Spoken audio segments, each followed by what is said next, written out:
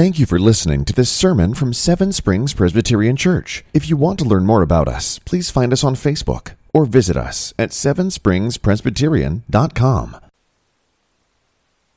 Lord, our souls cling to the dust. We seek and shift our gaze downward to this earth and all that is before us. But we pray, Lord, that you would give us life according to your word. Lord, that we would seek, and when we're told of your ways, that you would answer us and teach us your statutes. Help us to be able to understand what you have revealed to us through your word.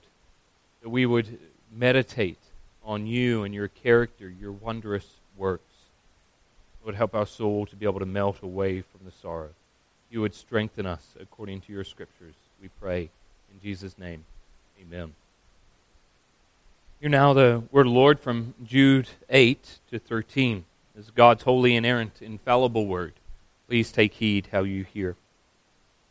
Yet in like manner, these people also rely on their dreams, defile the flesh, reject authority, and blaspheme the glorious ones. But when the archangel Michael, contending with the devil, was disputing about the body of Moses, he did not presume to pronounce a blasphemous judgment, but said, "The Lord rebuke you." But these people blaspheme all that they do not understand, for they are destroyed by all that they, like unreasoning animals, understand instinctively. Woe to them, for they walked in the way of Cain, and abandoned themselves for the sake of gain to Balaam's error, and perished in Korah's rebellion. These are like hidden reefs at your love feast, as they feast with you without fear, shepherds feeding themselves, waterless clouds swept along by winds, fruitless trees in late autumn twice dead, uprooted, wild waves of the sea casting up the foam of their own shame, wandering stars for whom the gloom of utter darkness has been reserved forever. The grass withers and the flowers fade, but the word of our Lord will stand forever. Jude, in this section, continues to teach what false teachers are and how they have crept in unnoticed in the church. He is teaching the church how to be able to contend for the faith, and his starting point as he teaches them to contend for the faith is not to be able to teach them of their common salvation, which he wanted to write to them for. His first initial step is to be able to unpack this false teaching that has crept into the church. He does not start with what the gospel is. He's starting with what the false teachers say the gospel is, and ultimately what it isn't, because it's not good news. And he, as he unpacks this, he in this section, he's referring to them and they and themselves, these. And in some level, the church has accepted this false teaching, either because they did not correct the false teaching and let it continue in the church, or even worse than that, is what they've done is they haven't seen it as false teaching at all. And what I just said, there's two dangers in what I just said. The first is that they know there's false teaching in the church, but they don't actually correct it. This can happen when you don't want to upset or offend someone. Or what I've often seen is actually they look at this external fruit and they say things like, well, look what good it has done to the church. Look at all the people that have started attending. Look at our budget, how it's increased. And if we upset them or well, they'll leave. It could cause some hurt or pain. Well, what we actually see is the false teaching does more harm than good. The harm is because you ultimately don't have the gospel of grace at all. You don't have good news. And what you're doing is, in seeking not to upset someone, you're actually bringing harm to everyone who listens to it. But the second thing that I said is probably more dangerous. At least in the first example, someone has the ability to be able to recognize what false teaching is.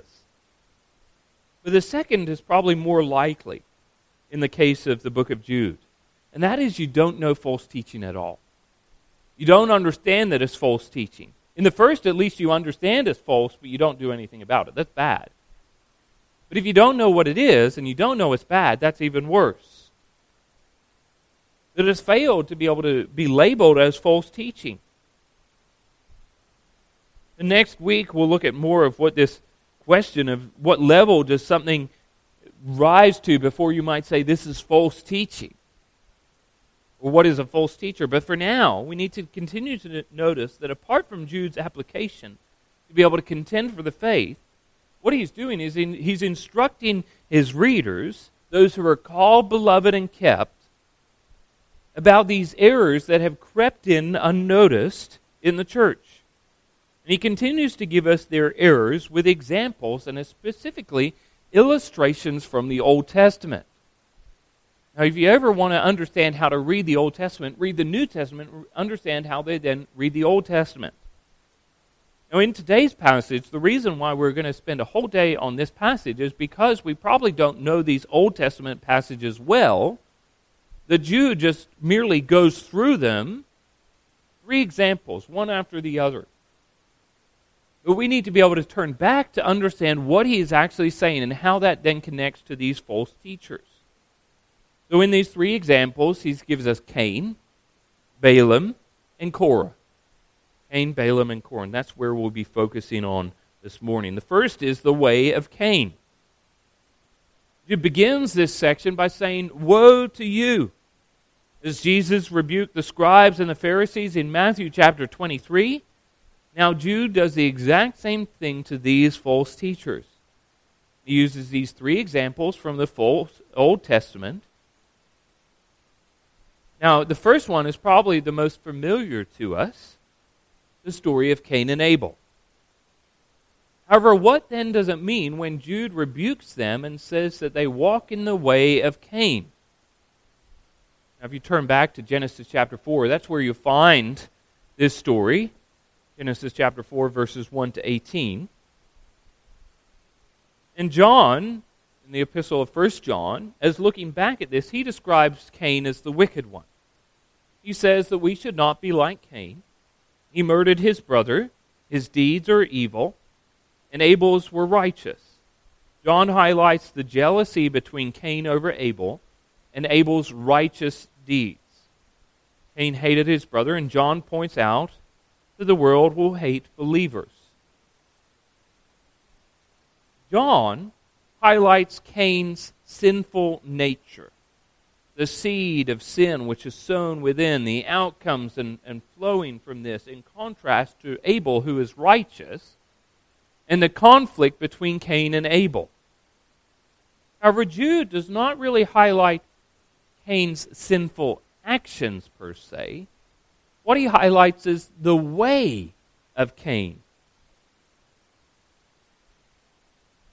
John 1, I think, 1 John describes Cain's actions, but Jude is highlighting Cain's direction. This does not mean that they're contrary, but focus on different things. Now, you could spend a lot of time going over the story of Cain and Abel. However, I want us to specifically look at one thing, and that is Cain's direction, his movement, the journey of Cain. And specifically, what his journey is when it comes to the relationship and relation to God. Now, we know this story well. Cain and Abel come before God to be able to bring offerings to him. But God is pleased with Abel's, but he has no regard for Cain's offering. Now, this is the first shift in the narrative. We're told in verse 5 that Cain was angry and his face fell. Cain, God doesn't have any regard to Cain's offering, and his shift is then his gaze is downward, his heart became angry. Here Cain assumed that he would come to God and how God wanted him to come, rather than how God had prescribed for him to be able to come to make an offering to him. And Cain forgot the importance of the principle that we worship. And how we worship is that we worship God. We must do what is pleasing to God. And Abel's offering was pleasing to God, but God did not have any regard for Cain's offering. But the second change is that God speaks to Cain and asks two questions. Why are you angry? And why has your face fallen? God gives him, Cain, a chance to be able to repent. But what does Cain do? He chooses not to. It began with anger, and now he refuses to listen to God as God speaks grace to Cain. His heart is hardened. First, he doesn't worship God, and the next is now he's angry towards God. But it doesn't stop there. But notice on this, it's not only about Cain and Abel as we often tell this story. It's more a story about Cain and God. Abel is merely just a secondary person in all of this. And God continues again to ask more questions.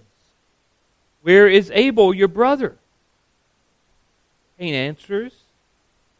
He flat out lies to God. He tells him that he does not know. Now, I'm not a mortician. However, I'm pretty sure dead bodies don't move themselves. The body is exactly where Cain had left it. Cain knew where the body is, and he lies to God about it. You see this progression. False worship then leads to anger, then leads to murder, flat out lies to God. Then God curses Cain. A quick note here, if you ever notice that God never curses Adam and Eve. He curses the serpent. He curses the land that Adam will work. But he never curses Adam and Eve. But here, in chapter 4, he curses Cain. So Cain is cursed. Cain complains against God.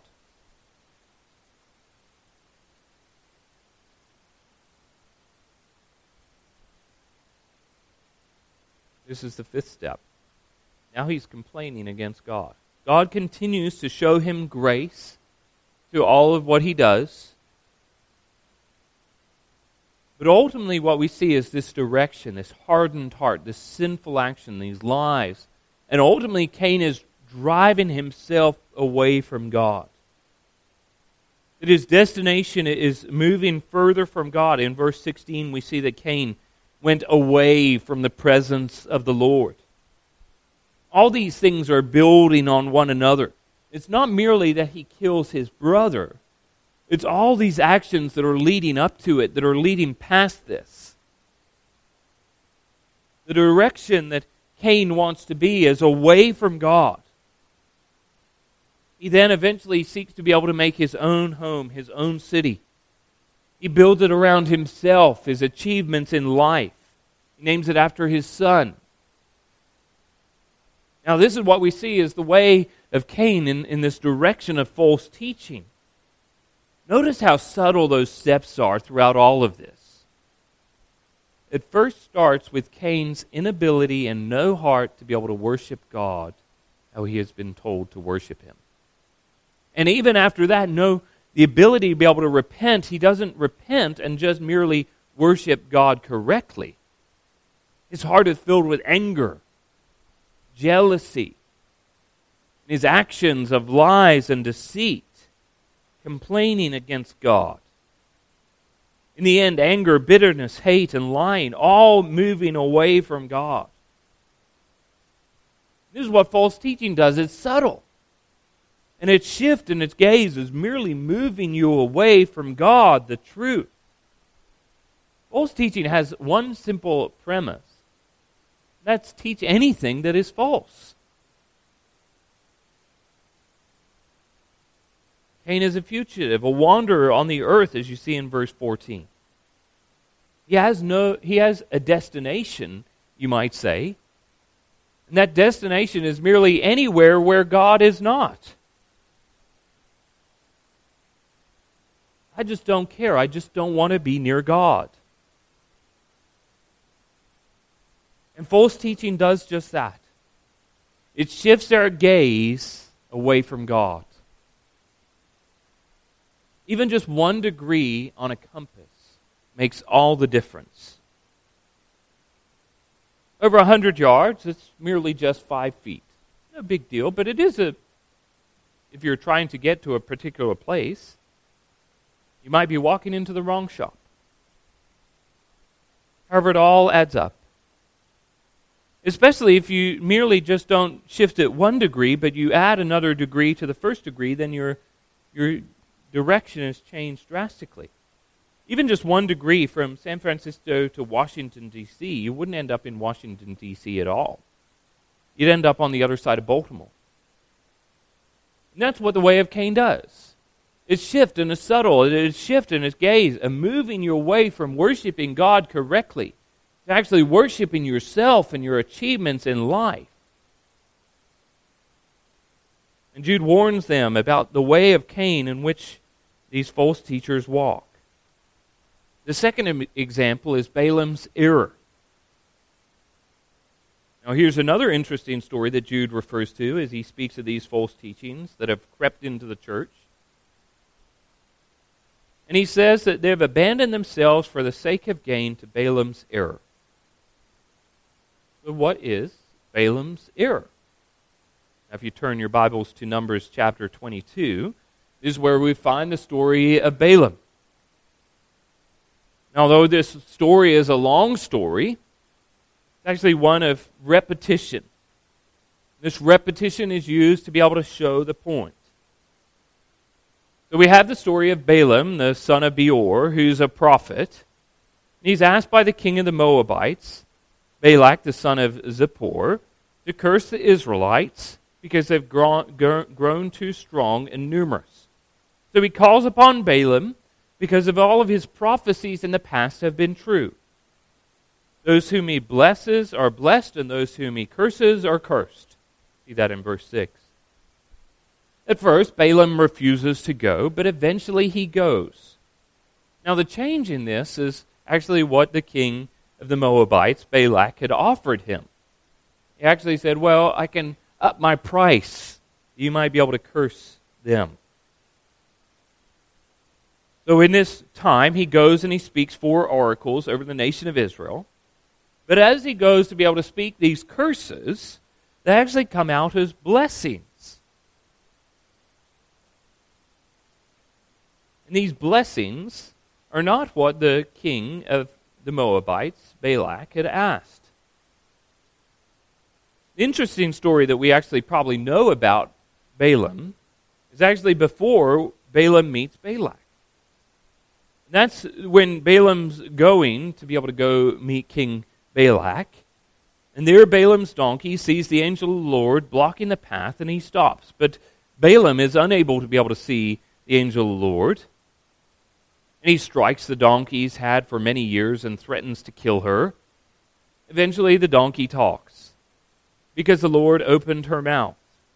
Finally, the Lord opened Balaam's eyes to be able to see the angel of the Lord, just as the Lord used the donkey to be able to speak his word. He then uses Balaam to be able to go speak the word to the Moabite king about blessing the nation of Israel. And in that situation, the Moabite king wants an outcome, but is stopped by Balaam, who is just like the donkey speaking God's word.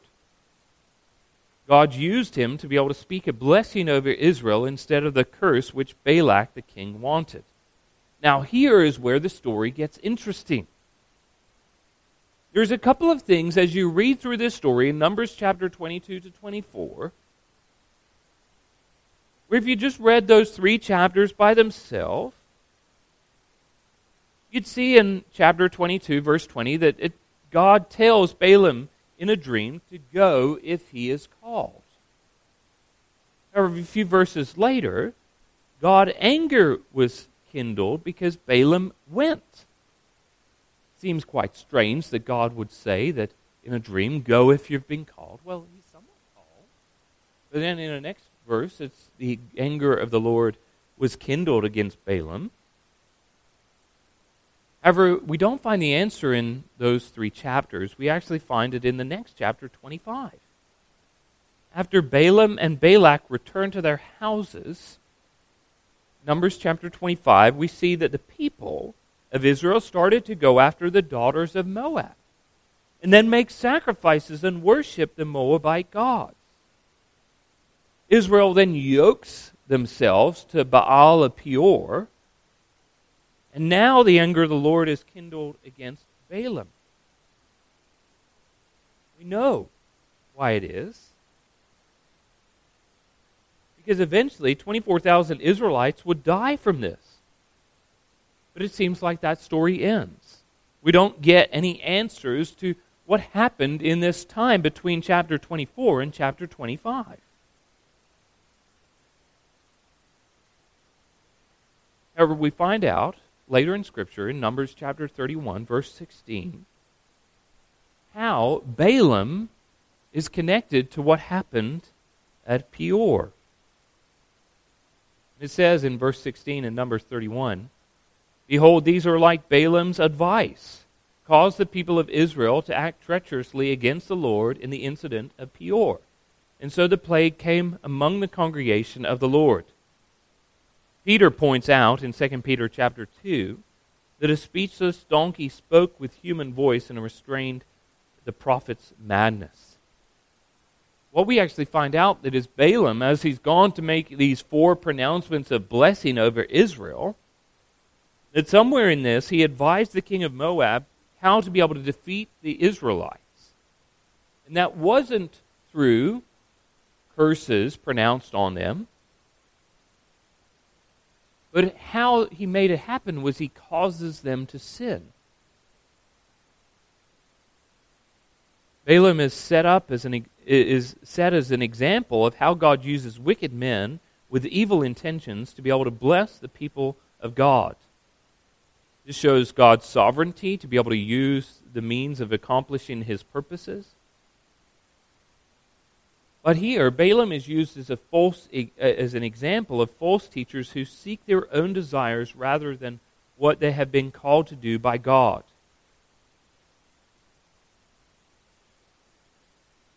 The church in Pergamum, in the book of Revelation, is rebuked because they hold the teaching of Balaam, who taught Balak to put a stumbling block before the sons of Israel, so that it might eat food sacrificed to idols and practice sexual immorality. Jude says that's exactly what's happening in the church. That here you have Balaam who looks in a few chapters like he's doing exactly what God wants, but what we actually find is he is advising the people of God to be able to go after false idols, to be able to practice sexual immorality. That here, the false teachers are seeking to be able to enlarge their bank account. A big part of the story of Balaam is that he refuses the first time the king ups his price, and then Balaam goes. He's willing to sell his role and calling as prophet that he might be able to get rich. That these false teachers are laying stumbling blocks in front of the people of God that they might indulge in sexual immorality and false worship. Now, eventually, Balaam dies and is put to death by the sword. Again, it doesn't take long for us to be able to connect this story about how this would relate to the church today. As Jude is telling the church to be able to contend for the faith which is delivered to all the saints, he warns them of the false teachers who can follow their checkbook rather than God's book. They care more about their bank account than the account that they have to give to God on their last day. They care more about the number of followers than those who are truly following God's word, and particularly they're following God's word themselves. They seek to be able to make a name for themselves rather than speaking and edifying to glorify God in His name. God might still use them like He used Balaam for His purposes. But Balaam's error is his desire for personal gain rather than glorifying God. We can see this as Peter exhorts elders to shepherd the flock, as he warns them and tells them, shepherd the flock of God that is among you, exercising oversight, not under compulsion, but willingly, as God would have you, not for shameful gain, but eagerly. not domineering over those in your charge, but being examples to the flock. And when the chief shepherd appears, you will receive the unfading crown of glory. And lastly, Jude then turns to Korah's rebellion. Jude has already mentioned how the false teachers have rejected God's authority in verse 6 and 8. However, Jude's reference here helps us understand how the false teachers are rejecting God's authority. The story of Korah's rebellion can be found in Numbers chapter 16. Here, Korah, the son of Ithar, and other men begin to start a rebellion in the camp of Israel. Now, there is many of these found in the book of Numbers. However, Korah and about 250 men place themselves against Moses and Aaron. Their charge really is found in verse 3. They say that Moses and Aaron have gone too far. For all in the congregation are holy, every one of them, and the Lord is among them. Why then do you, speaking of Moses and Aaron, exalt yourselves above the assembly of the Lord? Their charge is quite simple. Why are you leaders over all of Israel? Why are you elevated to a point where Moses is the one who speaks and Aaron is the one who is the high priest? Everyone is holy. We don't need you to lead us. They explain that the whole nation of Israel is holy. Why do then we have people serving in different capacities? Mainly the office of a priest. Now, interestingly, Korah is in the line of Levi, the Kohathite. Now, he, as a Kohathite, would have had certain duties which were set for him. He was set apart to be able to do. But ultimately, Korah and his company not only go against Moses and Aaron, but we find out several times throughout that passage in verse 11 and then verse 30 that they're actually going against the Lord. They're not just questioning Moses' way or Aaron's way, they're questioning God's way. He had told them in his word. He had called Moses. He'd set apart Aaron. Now eventually, Korah and his company are swallowed in the earth as it's opened up before them. Now again, I'm trying not to go into great detail into this passage because it is just truly a large and tremendous passage. But the purpose of the story is that God did send Moses and he did set apart Aaron to serve as priest. Korah and his company did not understand the role of the priests through their sacrifices and the blood that was spilled that needed to be able to atone for their sins. See, they say that we're holy, but they don't understand how they became holy. It was through Aaron's sacrifices as priest, and God dwelling amongst them because of their holiness as they have been set apart. But in this story, close to 15,000 people die because of Korah's rebellion. In Jude, you have the truth, which Jude spells out and says it's the faith delivered to all the saints. And then you have this false teaching, which is perverting grace of God and denying Christ as their Lord and Savior and Master. And he says that these false teachers are like that of Korah, who rise up and through their false teaching seek to be able to remove those which God had appointed to be able to serve the church. At that time, the apostles and their teaching, but today it would be those whom God has called and appointed as servants, as elders and deacons. But I think to take it even further, Jude is not merely just saying that they're rejecting the people God had appointed. He's ultimately saying they're rejecting Christ and His authority. It's not merely that they're going after the shepherds, but the chief shepherd, Jesus Christ. They do not understand that if you hypothetically remove Christ from the office of prophet, priest, and king, then you are not holy. What is coming for you, Jude would warn, is that you might be swallowed up into the earth. In all of this, you see that at any point in history, you see this story lived out. It's not that the people who serve in the church, who serve as deacons or elders, are untouchable.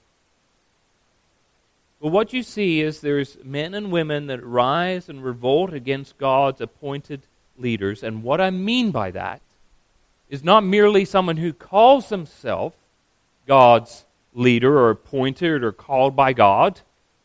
What I mean is those who are biblically qualified as spelled out, who are biblically faithful.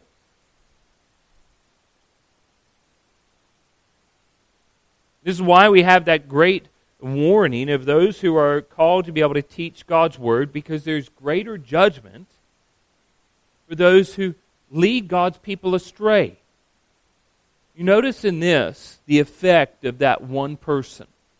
Jude only highlights 3 people in this verse: Cain, Balaam, and Korah.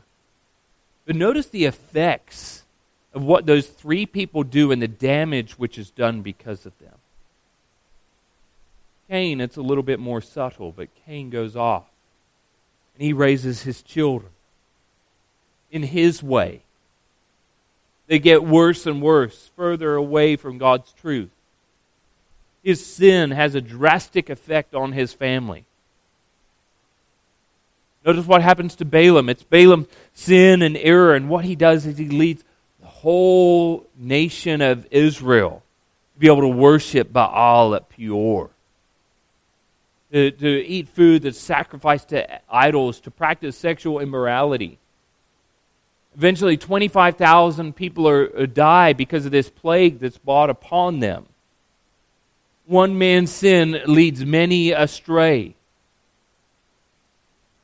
Notice what happens with Korah. It's Korah, his group of four of them, and then the 250. And what happens is they lead all these people astray. And that the punishment is brought upon 15,000 people. Do you see the sin that creeps into the church has a dangerous ripple effect that permeates throughout all the community of God's people? That all of these sins start from the heart. It's Cain, it's his anger, his jealousy is merely just an internal thing. And sin is crouching at the door. With Balaam, it's money in his pocket. This temptation that now he puts stumbling blocks in front of people. With Korah, it's the position of power. All of these are internal things that have drastic effect. These small seeds of sin gives birth to death, not just in themselves, but all that are around them. Jude's warning is that we need to be able to see the outcome of what happens to these false teachers. But also, we need to be reminded that we need to contend for the faith. We should not let these small sins creep into our hearts, and especially not into Christ's church. We need to get to a point where we can lovingly confront false teaching and false teachers. We need to be able to explain how and why it perverts the grace of God into sensuality. How it denies Jesus as the Lord and the Master. We need to be aware of the teaching that is out there and how it often comes into the church undetected. We need to be cautious not to trust everything that we hear, but ensure that when we do, we have our Bibles open to be able to understand what the Bible is teaching. Now, these opening verses in Jude might not be the most pleasant to our ears. But that does not mean it's not needed. We need verses like this to be able to warn us of the dangers of our own sin. What happens when we let false teaching creep in? when we do not contend for the faith, we need to be able to hold fast to that truth contained in the gospel, because anything else, we lose the gospel in its entirety. It no longer becomes good news.